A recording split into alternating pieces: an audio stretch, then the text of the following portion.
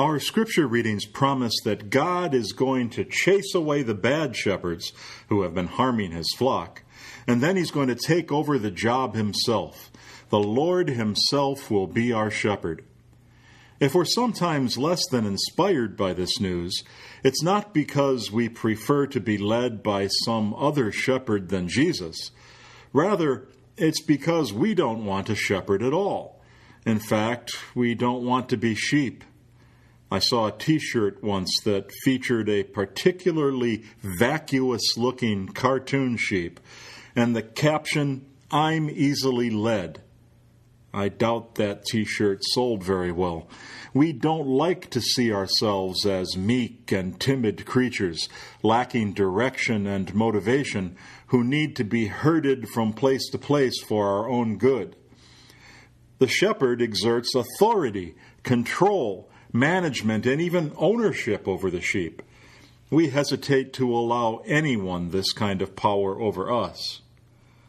When the scriptures were written, the world was a very different place. Ancient societies were rigidly hierarchical. Virtually everyone had a master, someone who lorded it over them. When Jesus said no one can have two masters, his hearers all assumed that everyone must have one master. It's only in relatively recent times that the ideal has become to be our own masters, to bow to no one. But however valid this is as a political ideal, it's a terrible mistake to apply it to our relationship with God. After all, like a shepherd, Christ has chosen each one of us. By his passion and death, he bought our freedom. He calls us by name, makes us his own, and delights in caring for us. He has every right to say, "I am the good shepherd. The good shepherd gives his life for his sheep." But it's not just that Christ deserves to be our shepherd. It's that we need him to be our shepherd. We human beings do have some sheep-like characteristics.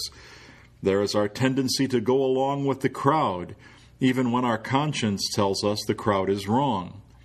We can be fearful and timid, stubborn and perverse. But I'm speaking about something even more fundamental. Let me change images. It's been a long time since my high school biology class, but if I remember correctly, it takes no physical effort to inhale. A vacuum exists in our lungs, and all we need to do is open them and air rushes in. The effort comes when we exhale. We force the air out of our lungs and recreate the vacuum. Sometimes a naughty child who hasn't gotten its way will say, "I'm going to hold my breath till I die." But of course that's impossible. If we refuse to breathe, we faint, and the air rushes in of its own accord. Something similar happens in our spiritual life.